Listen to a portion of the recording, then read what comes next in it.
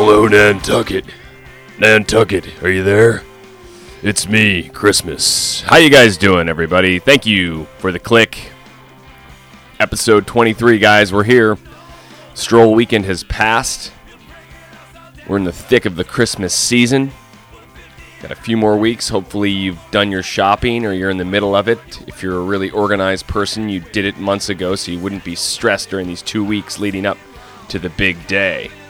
Or if you're Jewish, oy vey, because you're celebrating Hanukkah.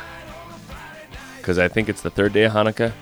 Either way, the season of gift giving is upon us. And you got a few more weeks to do it. But we are in the middle of it. Today is December 8th. It's a rainy Tuesday here on Nantucket, and the lady is gray. The grayest of grays today. But that's okay, because it's a good day to go inside, make a fire, maybe do a little online shopping. Or maybe you did your shopping this past weekend over Stroll Weekend. What a weekend it was.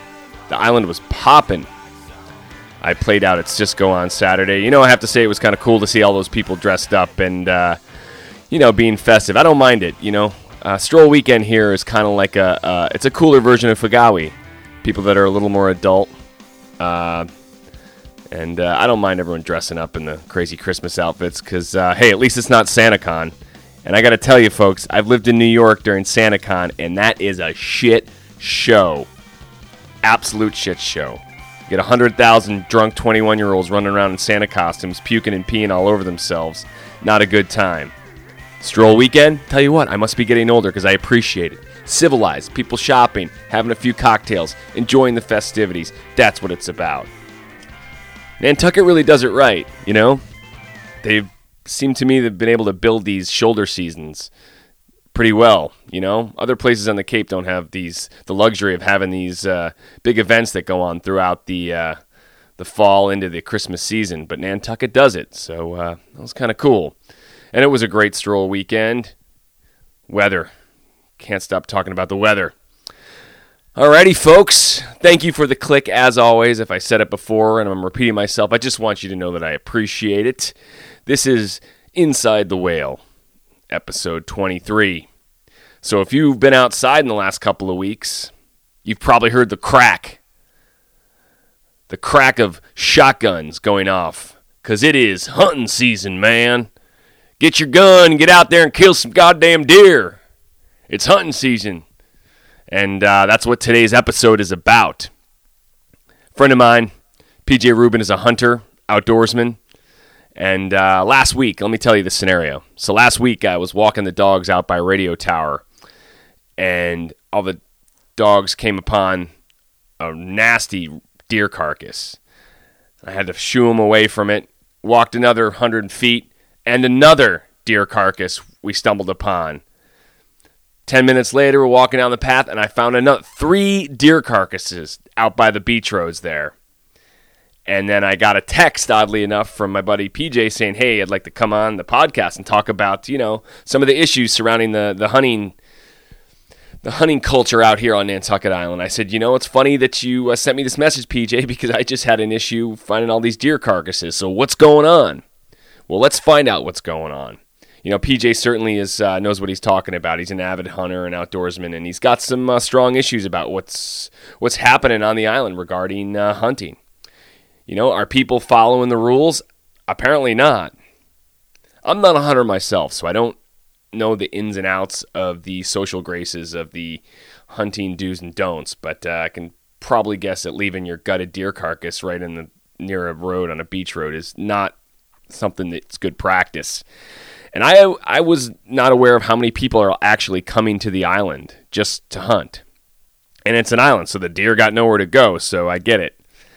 But, I feel like this episode is important to get out because it is going on. And yesterday we went for a walk out by the Gardner property, and we did hear a crack of a shotgun that was really close. So we turned around and got back in the truck. We were like, no thank you. So it is a little bit of the Wild West, it seems like, going out there. But listen to this conversation with PJ Rubin, because I think he sheds some light on what's going on. And, I think that he's got some valid points. So it is hunting season, and I know it is Christmas season. So with that, let's just get into it, folks. Here we go. It's time to go inside the whale. Rise now, ye white whale. Show us your crooked jaw. Show us your wrinkled brow. Rise. He rises!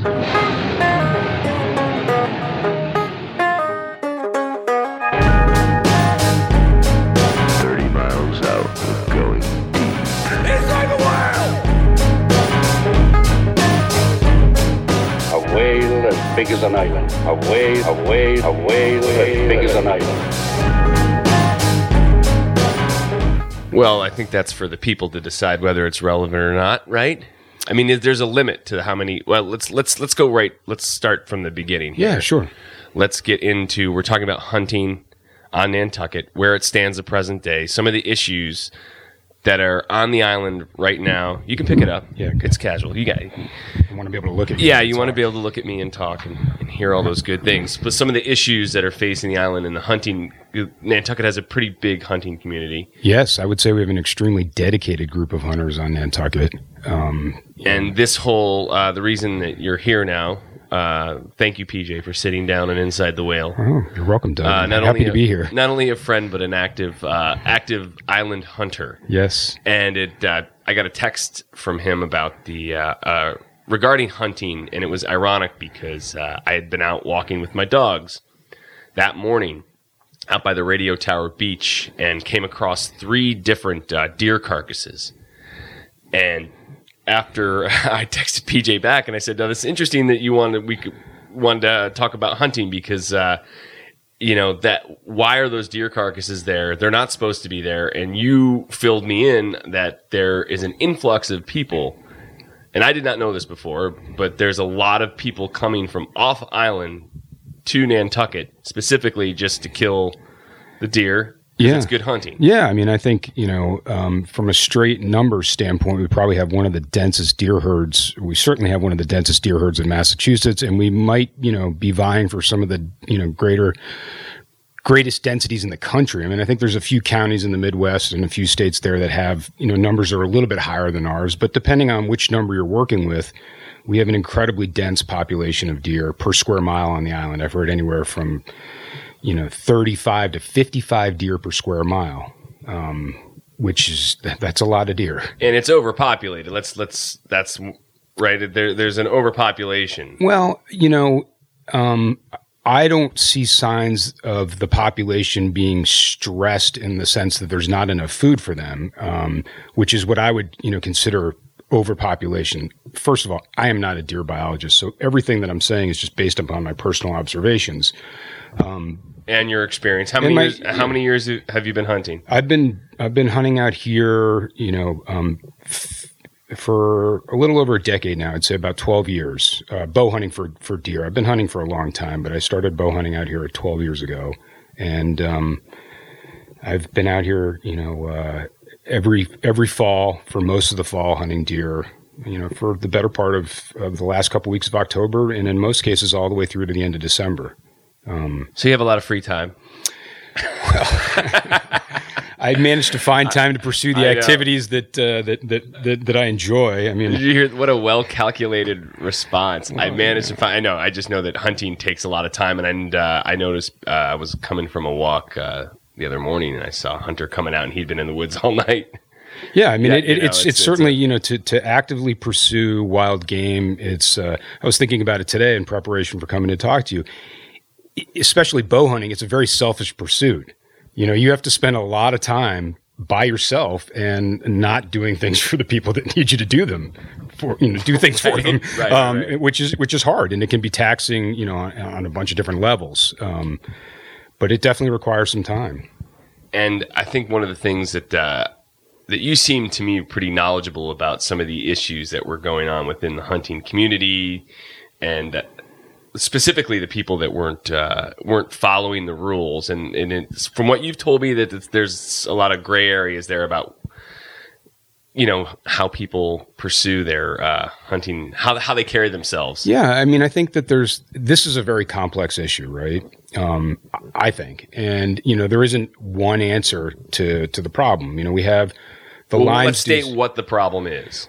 Okay, well, there's a couple of issues here. I would say a couple of really relevant points. One is that there's this notion that Lyme's disease is spread through the deer population. I think that there's a portion of that that's true, but I don't think they're exclusively responsible for deer ticks being distributed around the island. I think the fact that deer ticks bite us is indication enough that they're not host specific. Right. I mean, I would agree with you. If they were host specific, then yeah, you could point the finger at deer and say, well, that's the problem. But they bite us, and they're the nymphal or larva stage, whatever the stage is. You're going to edit this down and make me sound a little bit more intelligent here. No, you can. That's the beauty of it. The nymph stage is. The one that spreads the disease. And in fact, that stage of the tick is more likely to be found on a white-footed deer mouse than it is on a white-tailed deer. And I've been doing a little bit of reading since we started talking about this. And in fact, it appears that whitetails have an incredible ability to purge Lyme disease out of their system. Their immune systems can somehow... Yeah, they can get rid of it. They can clean it out relatively quickly, whereas some of the smaller rodents, like this white-footed deer mouse and rabbits and stuff, they don't have the ability to flush that disease out of their bodies. So is it your contention that it's actually not just the deer? You're saying it's rodents and other animals that are bigger carriers, or? Well, I don't know necessarily about that. I think the deer contribute to it. And my theory is that I think the deer aid in the distribution of the ticks, right? The mice and the rabbits are relatively homebody, animals. They stay in a really small area. You see the same rabbits in your yard every day, and they run into the bushes and they come back out, right? They don't roam a lot. Deer tend to cover a lot more ground. And at certain times of the year, they cover expansive territories. I also think that the way that we're pursuing our deer herd on the island right now is we're promoting that distribution. We are pushing them out of the areas where they feel the most comfortable, which is large woodlots and so big expanses of land. Because of building is what? No, I think the method that gets employed during the hunting seasons, particularly the gun season, which is going on right now, moves a lot of deer towards houses because that's where they feel the safest. Getting out of the large tracts of the center of the island, the moors, the cranberry bogs, all that stuff, where there's, today there's groups of 30 guys walking shoulder to shoulder through those tracts, yelling, screaming, and shooting like crazy. Well, yeah, I've heard the guns going off like crazy. Yeah, and it doesn't take the deer long to figure out, well, these places are not safe. So I'm going to go, tuck into a house where I don't have guys walking by and be in a protected environment. What I think happens then is that the ticks that are on them some of them get deposited in and around the homes, which is exactly what we don't want to have happen. Now, I'm not saying that the deer don't go into homes, anyways to get food. Sure, they do. But we're I think promoting that behavior by pushing them out of the areas where they feel comfortable and forcing them to seek sanctuary in less populated or areas that don't receive as much hunting pressure. Right. So what would be the solution? Well, there are certain things that we know about the white-tailed deer, right? There are two things that affect their movement during daytime hours, right? One of them is the temperature, which we can't really do anything about. We've had a couple of very warm Novembers, and as a result, hunting deer in warm weather is very challenging. They respirate like a dog. That all of their cooling is through their mouth and a little bit through their ears. So, and they put their winter coats on, based upon the number of hours of daylight, not the temperature of the calendar. So they put them on in early fall, regardless of what's going on with the weather. And, when they put those thick fur coats on and start, packing on extra calories and fat to get them through the winter and the breeding season, if it's, anywhere above 15 percentage points above the normal temperature, their daytime movement is limited. They just can't cool themselves. So they tend to do most of their moving around at night when it's warm. The other factor that we know really affects deer movement is hunting pressure. They will respond relatively quickly to a large human presence and the stress that creates in their environment. They will move. The older, deer will become almost entirely nocturnal. which makes them very difficult to kill. And in fact, that's what's happening in my mind on the island right now. We have this giant influx of people that come onto the island, and they if you had to ballpark it, this is something I want to put a number on it. When you say influx, is it like 100 guys, or you think there's like 200 to 300 people coming on island a day? It feels to me like it's closer to 100, maybe 150 at the max. Now, do you say this from just like being out in the woods and maybe seeing a guy that you don't recognize? And I think most people would agree. That number, again, I'm just guessing. Right, we're guessing. We don't really know, because I don't think the state, keeps that kind of data as to, how many people from off. It's a Massachusetts deer tag, right? Right. You get a zone 14. We're in game management zone 14 doe tag. So there is the ability to mine some of that data. But I don't think they distinguish between people that live here and people that don't live here. Gotcha. But I think most people that live on this, most of the hunters on this island would say that the large deer drives, they're not exclusively off-island guys. There are guys on the island that drive deer as a means of hunting them. And if you don't know what that means, that's walking through the woods and essentially flushing the deer, from where they're seeking sanctuary, where they're hiding, and then shooting them as they're running away. Right. Okay. It's a very effective method for killing animals. Now, I have to ask this, do you see guys with automatic assault rifles shooting deer? Or No. is it primarily shotgun and 22? Nantucket or Massachusetts doesn't allow the use of rifles to hunt the big game. The state's too populated. So we're limited to shotguns here, which is smart. And, the shotguns today and the muzzle loaders are pretty efficient weapons. Mm-hmm. And most of these guys are shooting buckshot, which is multiple pellets come out of the gun at one time. And so these large deer drives of these groups of people, and I ran into a group that was easily 30 guys the other day. 30 guys? Oh yeah, without a doubt.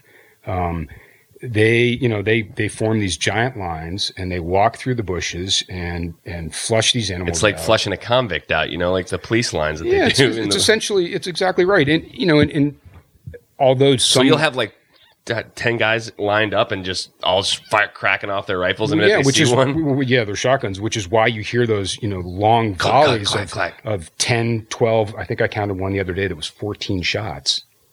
Wow. Yeah, and my guess is there were probably multiple deer, but if the first 5 didn't connect, I'm not sure what the back 9 was hoping to achieve. It seems like a lot of lead in the air. So I think I'm trying to get to what some of the issues that you're having, that you're seeing on the island, that are like, you're clearly passionate about hunting, and you feel like there's a protocol to hunting. Well, there's like I said, there's multiple issues here. In terms of the Lyme disease thing, I think in a way there's multiple scientific studies on either side of the equation as to whether or not deer populations directly correlate to Lyme disease numbers, right? Unfortunately, none of those studies have been done on Nantucket, and obviously Nantucket is an island, which makes it unique, as is every other ecosystem for that matter. We don't have some of the controlling factors that the other places have. Mm-hmm. We don't have any ground predators to keep our rabbit population, our mouse population, our rat population, under control. It's left entirely to feral cats, which I guess are a ground predator to some extent, but mostly birds. You mentioned the rabbit population, that they're way overpopulated right now. Oh yeah, they're the only thing hunting them are the people and some of the birds, the red-tailed hawks and stuff. But if you look around the island, there's not a lot of places where red-tailed hawk can actually get down to the understory to kill a rabbit, right? It's pretty dense on this island. I'm for the rabbits because they crush your garden. Everything should be balanced, so we can agree on that. We can agree on that. Yeah, so I think in terms of the Lyme disease, the science is certainly not definitive either way, and we have variables here that other places don't have when they're looking at it. I think I brought you a study today that was from one of my only guests that brought literature to back up his argument. He's such a professional. Well, in this particular study, they found a direct correlation between the reduction in fox numbers and the increase in Lyme's disease, and their theory was. Hang on. There's a Tasmanian devil just came in here to the room. Their theory was that as the coyotes spread into this particular region, they pushed the foxes out, And the foxes tended to focus on smaller prey than the coyotes. As a result, the rabbits, the deer mice, the rats populations exploded. And hang on, I'm gonna have to pause it because he's gonna rip out all these wires. He's like a little tank. There we go. All right. Well, we won't pause it. That's that was a little dog disruption. That's our studio charm. Yes. Anyway, so what I was saying was that this particular study found that the absence of foxes really was the direct correlation to the increase in Lyme disease because of the small rodent population, which we have a lot of here. Yeah. So I think it's, I think that it makes a lot of sense to look at the deer ticks and the deer and find a correlation. I'm sure they contribute, but I don't think it's the sole cause of it. And I think it's a fairly narrow way to look at the problem. Hey, buddy. Speaking of a problem, oh Jesus, to blame the deer for the disease. So I think I think that's a valid argument. I don't have any statistics or anything or any sort of argument to refute that, but I guess I want to get back to the dynamics of the hunters, because you've spoken to me a lot of times. You see a lot of these guys come out here, and there's some people hunt certain ways, some people hunt different ways. Yeah, and there's an etiquette. Sure, and there's a long-standing, sort of agreement between hunters that you can't criticize any method of hunting because it would jeopardize all hunting, right? Well, right. I disagree with that. I don't think that that's the case. And I have my preferred method, and other people have their preferred method, and that's fine, right? The issue that I think we run into here now is it's courtesy. We have people coming to our island that are our guests, really, and they behave in a manner that makes it very difficult for us to have intelligent conversations about hunting after they leave. You experienced it the other day. They leave gut piles where they don't belong. Right, and I think that's what I was trying to bring to light was that, listen, like it's a nuisance for everyone on the island, and we don't know if it was an off-islander that left all those 3 carcasses there. No, I'm not suggesting that they're the only people that do it by any stretch of the imagination, but, this is a small community, and we can sort of police our own. And it's free to take your carcass to the dump. And that's what you're supposed to do. And clearly they're not, because that's just laziness. They just don't. No one wants to have to load the carcass up. I don't know what their motivation is, but it has a negative impact on all of us, right? None of the non-hunting people on the island enjoy walking their dogs by disgusting gut piles that again, we don't have anything to really clean it up. The crows work on it. So it sits there for months. It's disgusting. I know. The dogs get into it. And there's also, there's a real disregard for property on the island. The rules in Massachusetts are fairly, they're obviously, the rules are the rules, right? They're basically number based in terms of distances from occupied dwellings and those type of things, where it's okay to discharge a weapon. Gotcha. It's 500 feet from an occupied dwelling.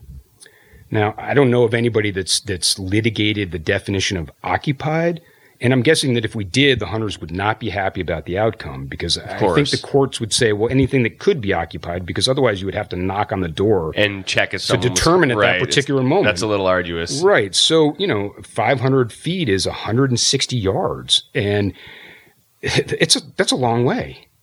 And a lot of these, folks are hunting well within that boundary. And so give me an example. I mean, obviously you don't have names, but you give me a situation that's happened recently where you were just like, you've told me a couple of situations. Yeah, I've had a couple of incidences, and we're only into the 3rd day of gun season right now.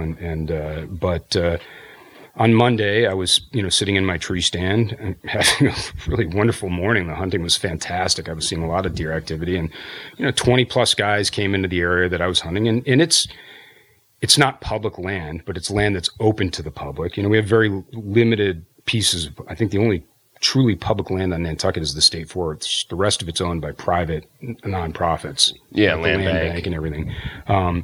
So, there certainly wasn't anything I could say about them being there. They had every right to be there. It's not posted. It's open to them. But I did, stand up, and I brought an extra piece of orange fabric with me to wave and say, hey, I'm here.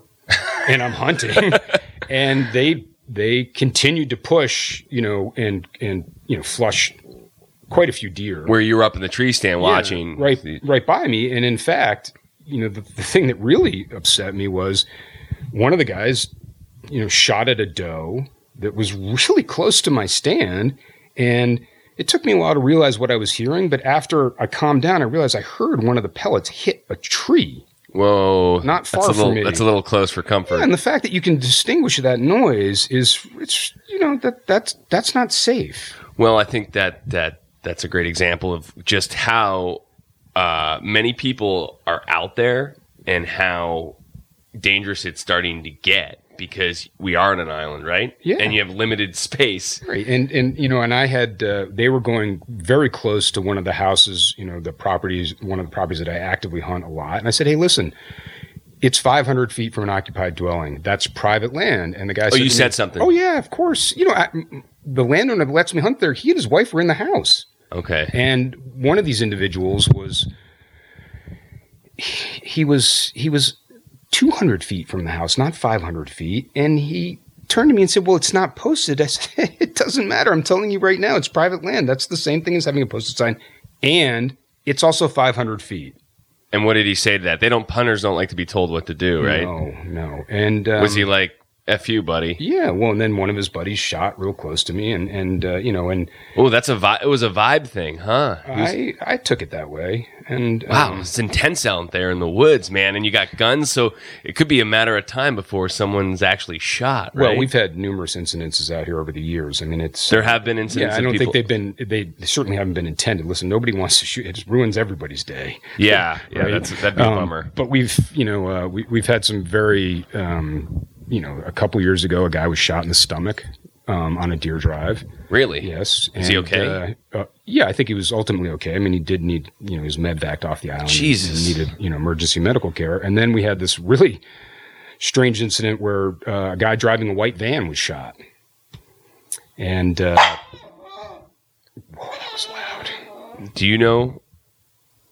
I don't, and I don't even quite honestly, I don't know how that's possible. I mean, I have yet to see a deer that sounds like an old van driving. I wondered, down I even wondered that too, walking the dogs over by the Gardner property, because I heard some gunshots that were pretty close. But I always assume that, you'd have to be really drunk or to mistake someone in a green Patagonia jacket for a deer, right?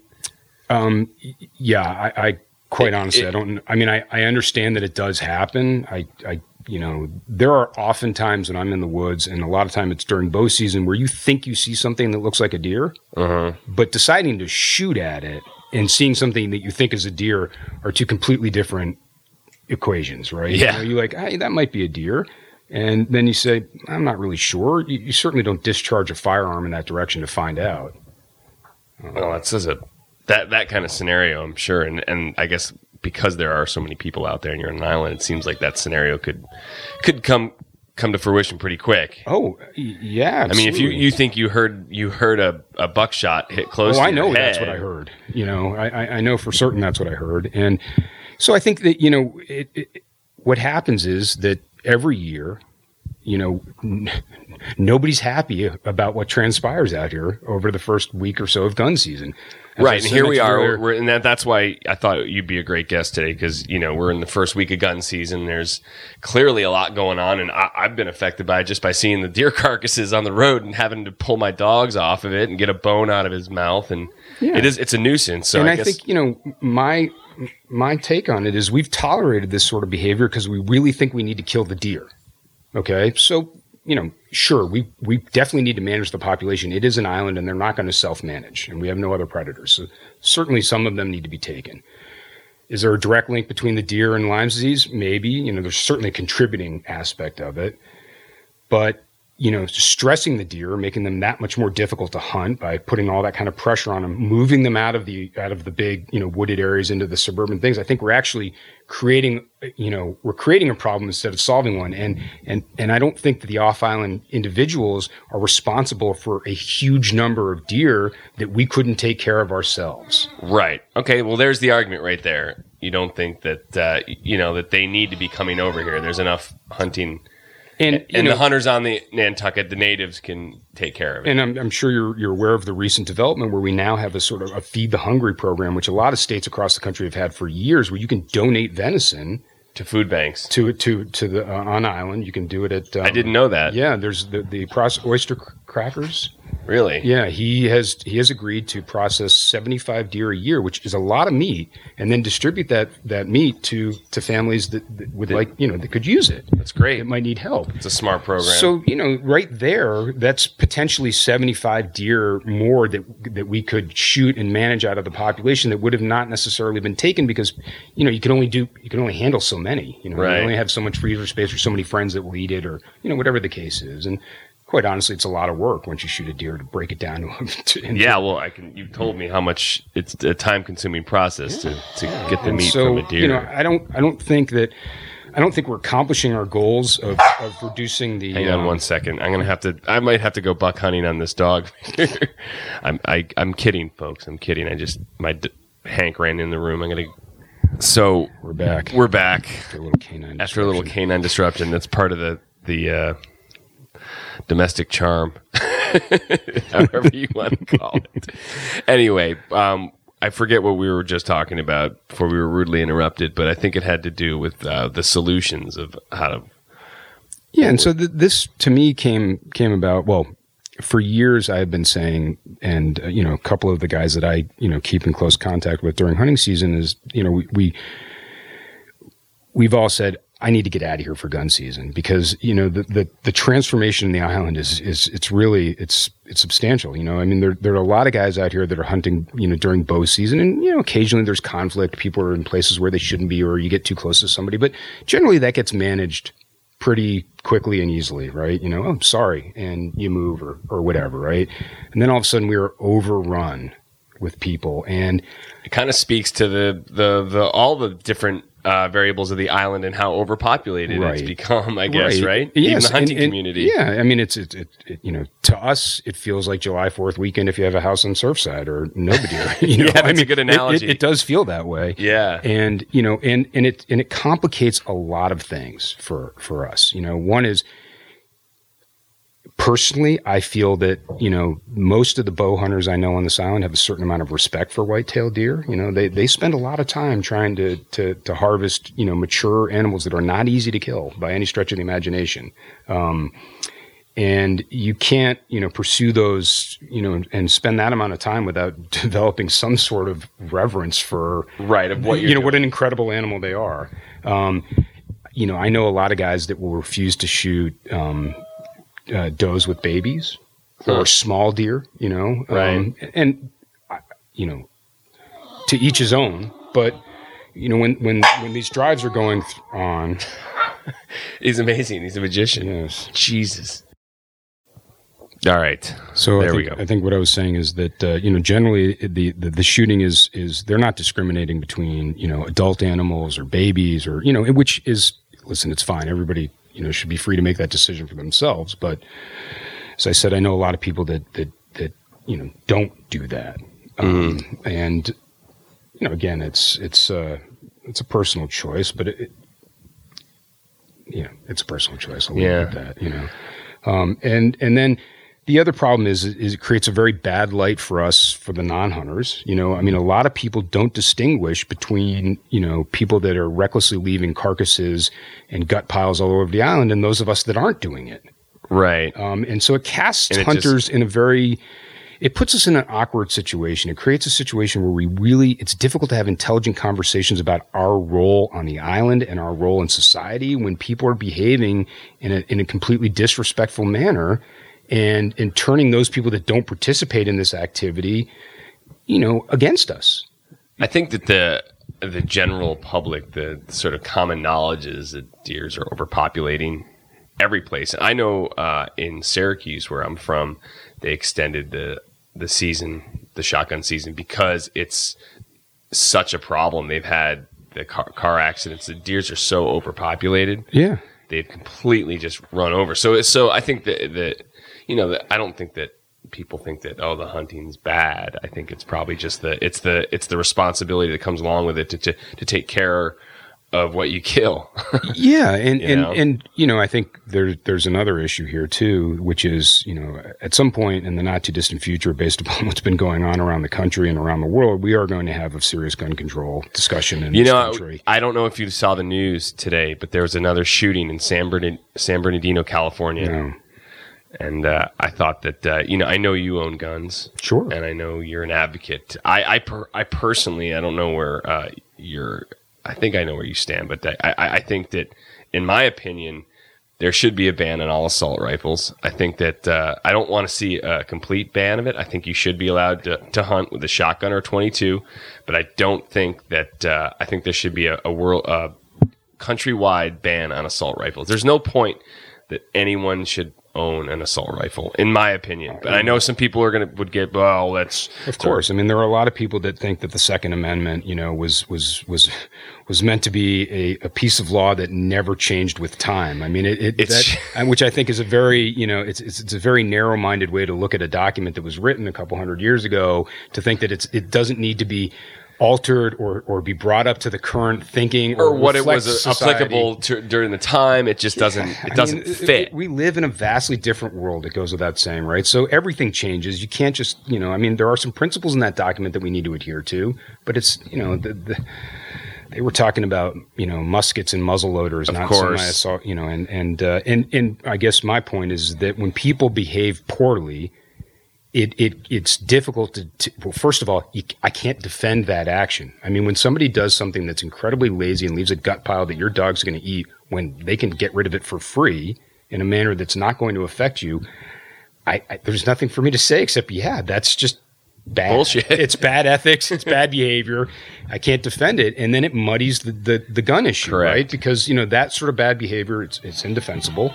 And it makes it difficult to have a constructive conversation about hunting and guns that we use for hunting in our society today. Yeah, I think that's a valid argument. I mean, it certainly is a complex one, and the hunting community has really gone to bat. The NRA has really come into play. Yeah, the NRA is an interesting issue too. There are many, many more hunters in this country. I think than there are NRA members. So I think the numbers stack up something along the lines of there's 15 million hunting licenses sold in the United States, and there's 5 million NRA members. So there's 10 million hunters out there that are not participating in the NRA currently. Interesting. Yeah, and a large portion of the NRA are not hunters. There are a lot of people that are. Their thing is guns, the target shooting or whatever it is, and they don't go into the woods to pursue game. They have guns for the sake of having guns, So the two are not synonymous. In fact, most of the guys that I hunt with, I would say a large percentage of them don't belong to the NRA. Do you belong to the NRA? I don't, actually. And the reason I don't belong to the NRA is because I believe an unflinching position such as the one the NRA takes is only going to break. and it's going to result in a loss that's greater than what anybody wants to have happen. In other words, a more articulate way to say that is, if you say any concession is too much, then you really don't leave a lot of opportunity for negotiation. The problem, as I see it too, is the people that are supporters of the NRA and the Second Amendment is they're of this mindset that they don't want to be told that they can't have something. It's a very American kind of deep-rooted right that I don't want to be told that I can't have something. Yeah, and right? Yeah, I think that's I agree. There's a part of that that's true, and we live in a very regulated society. I mean, hunting in particular is extremely regulated, right? I need a license, and I need a certificate that says I've taken a course, and I can only shoot certain things during a certain time of year, and I can only use certain types of broadheads with my bow. I can only shoot certain types of shot at certain types of animals, and it's exhaustive, the amount of regulation that's involved with the pursuing of game. Yet we're still having fun. Right. So, I think most of the hunters, that think about that realize that regulations, it's not bad. In fact, it's necessary. As times change, the animal populations wane and grow. We all need to make adjustments. Yeah. Massachusetts is a great example. You can't hunt deer with a rifle here. Well, we still have very, we have weapons that work perfectly fine. So I guess that brings us back to what are the adjustments you'd make on Nantucket? If you could, what do you see needs to be done? So for me, this came about, as you know, I've been spending a little time out in the Hamptons this fall, and the town of East Hampton, which makes up the majority of the east end of the southern fork of Long Island, from everything from Southampton out, it includes Montauk and the Springs. It's a large piece of land. They do not allow hunting on their public lands by non-residents. There you go. That's an easy fix right there. Yeah, and I think that decision takes a lot of guts. Quite honestly, you as a resident, you are allowed to have one guest with you while you're hunting. Is it enforced? I would imagine. I mean, game laws are difficult to enforce. It's hard to have eyes everywhere, right? Does Nantucket have a game warden? We do. And during gun season, we usually have two. And they're very busy. I would They get a lot of phone calls. And so, that got me to thinking, at first I was like, wow, how did they pull that off? So I did a little bit of research under the laws, and there's a lot of flexibility in what towns can decide, especially about discharging firearms within city limits and all those types of things, right?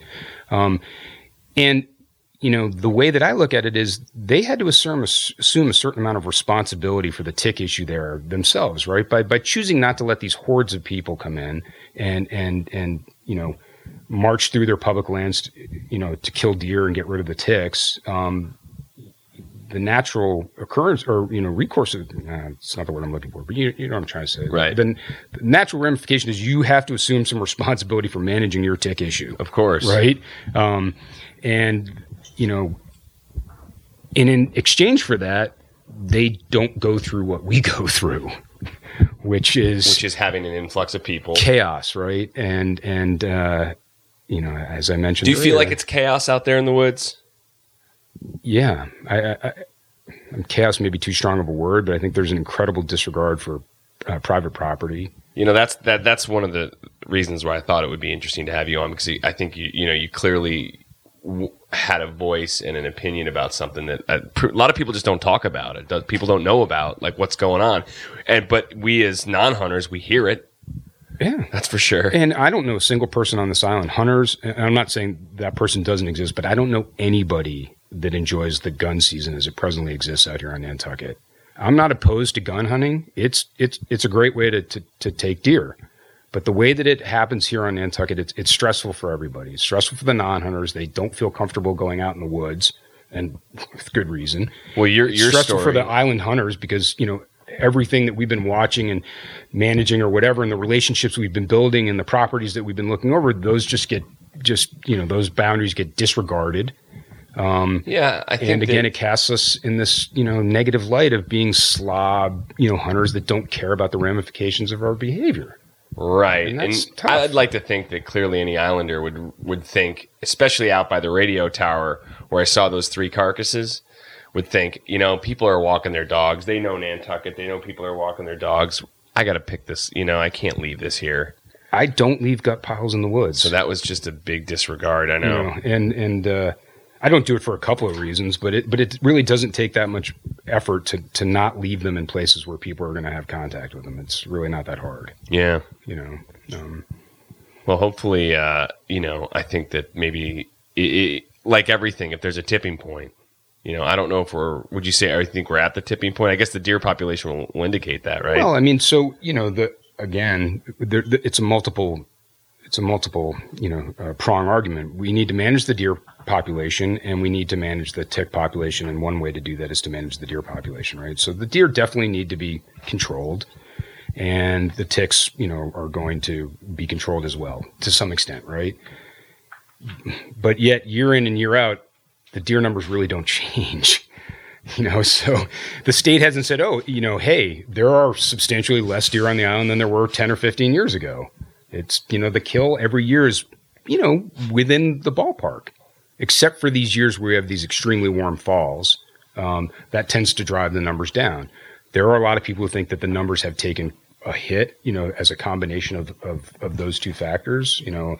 If you kill enough does, eventually the deer population is going to start to go down. But I don't think that anybody can look you in the face and say, well, we're going to get them all, or we're going to get it down to the target numbers that the state wants to set. Nantucket is an incredibly dense environment, and the deer have a very good ability to sense pressure and alter their lifestyles to avoid it. Well, that's what makes hunting so fun, because the deers are right. That's what I would assume. Absolutely, and that's what makes it rewarding. When you are successful, and taking a prey. This is a dumb question. Do people hunt with handguns? In certain states, it's allowed. It's not allowed here. It's not allowed here, no. But do people do it? Or? Oh, yeah. People hunt in just about every way you can imagine. Whether it's legal or not, people are just... managing the deer population, other states have taken a much more, I hate to say that Connecticut's been more progressive than Massachusetts, but it offends my Yankee soul to say that. But what Connecticut has done over the last few years is in areas where they've identified, deer densities that need to be actively managed, they've allowed baiting. That makes killing deer substantially easier. They've also allowed hunting on private land on Sundays, which for most guys increases the number of days they can hunt by, 100%. And they've also, this year they are allowing rifles. Previously it was a shotgun only state, but on private land over a certain size, they allow you to use a rifle now. And so far this year, the 10 largest deer taken in the state of Connecticut were all taken on Sunday on private lands with rifles. Wow. Yeah. Huh. So, it's clearly, those techniques are working. The baiting certainly helps, for those people that are looking for an easier way to be successful. There are other ways that we can control this population, that are a little less offensive to everyone. And what can you do? What can someone, or not, I shouldn't say you, but when you find deer carcasses, how can do you just complain to the town? Well, I mean, there aren't any real regulations in place that say that it's mandatory to do X, Y, and Z with the carcasses. It's just a function of common courtesy, really, is what it boils down to. Right. And we don't tend to see a lot of that out here right now. But you're seeing a lot more of it, Yeah, and I know that I'm not alone on this. I mean, I've spoken to at least a dozen of my friends on the island that are also hunters, and everybody has the same complaint. I spend the first 3 days of gun season kicking people out of properties that they're clearly not allowed on, and fielding calls from my non-hunting friends about gut piles, and it's universally, the pain is universally distributed around the island right now. And as I said, nobody's happy about it. So then the question becomes, why do we tolerate it? I mean, what is it that we think we're getting out of it? And is that really what's happening? Well, let me ask you this. What do you get out of hunting? Well, personally, what do you like about it? It's a great question, Doug, and then I spent a lot of time thinking about that. To me, I love to eat venison. I really do. I think it's a delicious, healthy source of protein. I haven't bought red meat to bring to my home in 10 years. I know, I've seen your freezer. Yeah. And I also, shooting deer with a bow. Killing deer is not as easy as everybody thinks it is, right? There's an art to it. I know that. Yeah, and also they're incredibly adept at understanding the difference between a non-threatening behavior and something that they perceive as threatening. The deer on Nantucket, they don't like sneakiness. Recurring sounds they can get comfortable with relatively quickly. I've seen deer bedded, 50 yards from a landscaping crew that has leaf blowers and all that kind of stuff going at full volume. Yet when I sneak in and step on a stick, the thing jumps up and runs away.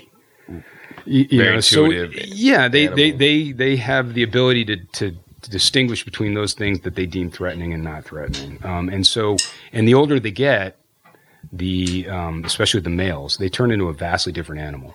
And so shooting a mature, male buck white-tailed deer,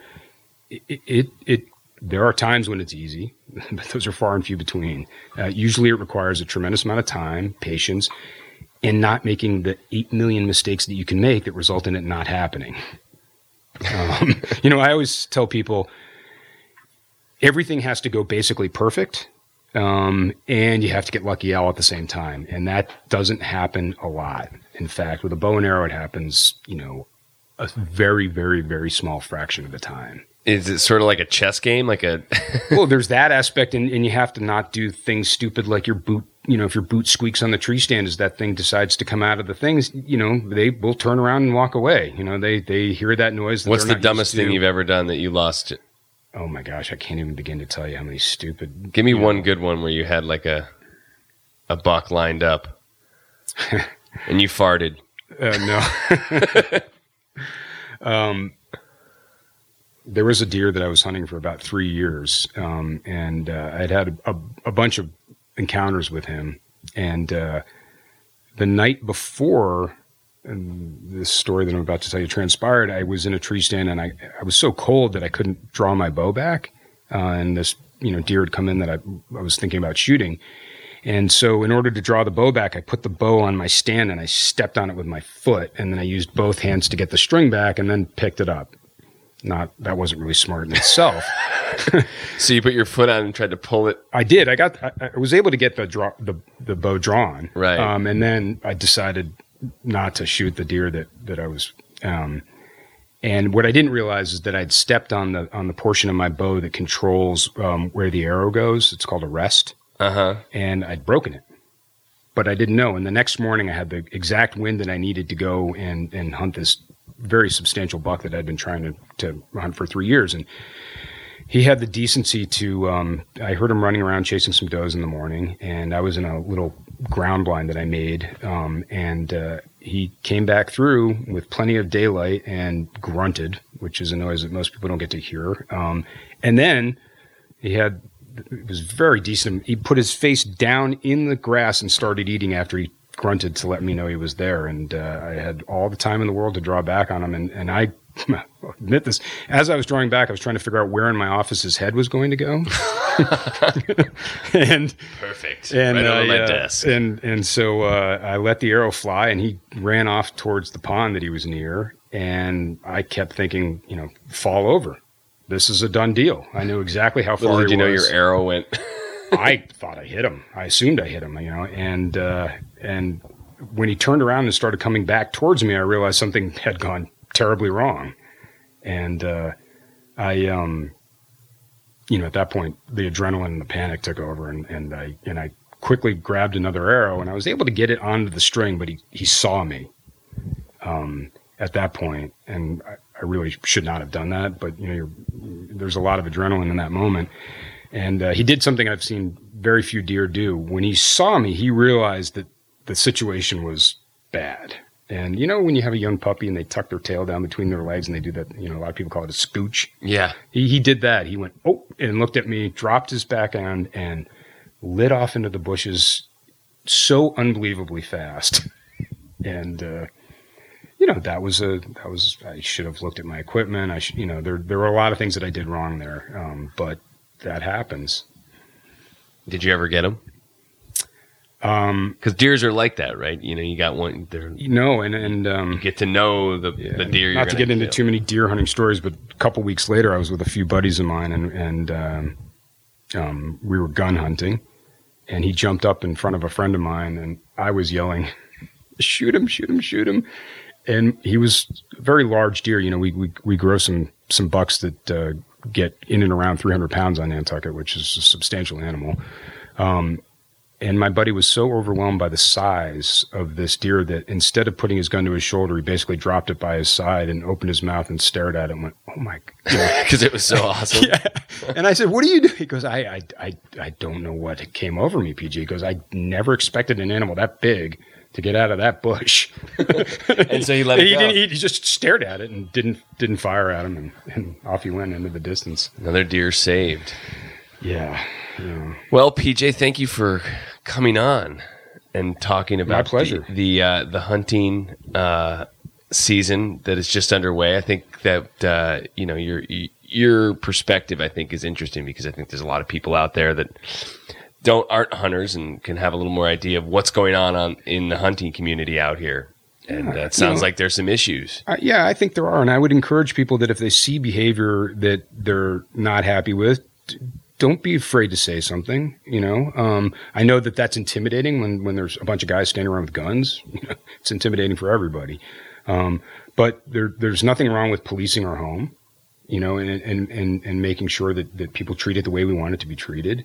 And, I would encourage people to get out there and if you can, spend a little time watching these animals. They are really, the process that they go through every fall it's really fascinating to watch. And they're gorgeous, beautiful animals, and we're very lucky to have them.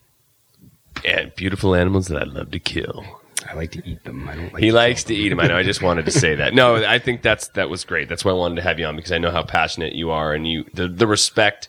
I think it's important to point out that you have for hunting as a sport and the island and yeah. Well, thanks, Doug. It's something I feel I feel passionate and deeply about, and I think about it a lot. And I don't like the way that the deer get characterized on Nantucket and treated, as if they did something wrong, or these disposable animals. I mean, the reality of the situation is we're very lucky here. We have an incredible resource. We have 300-pound free-ranging herbivores that we get to shoot and eat. That's it. And that's a great thing as far as I'm concerned. It's one of the things I love most about Nantucket. And it's great. I can only imagine if we actually, if we looked at the value of that resource and managed it accordingly, God only knows where we could take it. We could do a lot with it. But we have chosen to, up until this point, to treat it as an inconvenience. I think it's time for that to stop. All right. There you go. There you have it. PJ Rubin.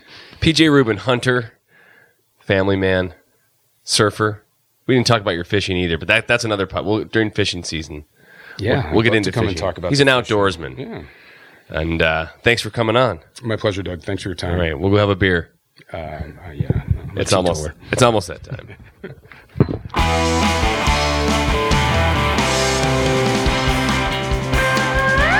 And there you have it. Well, are you a hunted or the hunted? I get it. I would like, I've shot guns before. I've shot shotguns. I've shot pistols. It's fun, and I think the intensity of hunting is exciting, and it's a rush, and it's kind of like a chess game. So I get it. So thank you, PJ, for sitting down, and I'm sure there are people out there that may have some strong opinions on whether they agree or disagree with you, and what you get out of it, and what the right and wrong answer is. I don't know.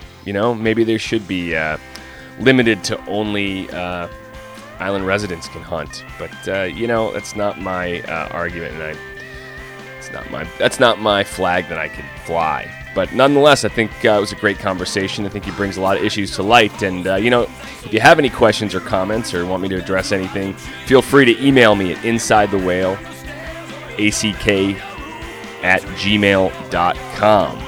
So that being said, folks, that's it. That was episode 23. PJ Rubin, thank you for sitting down.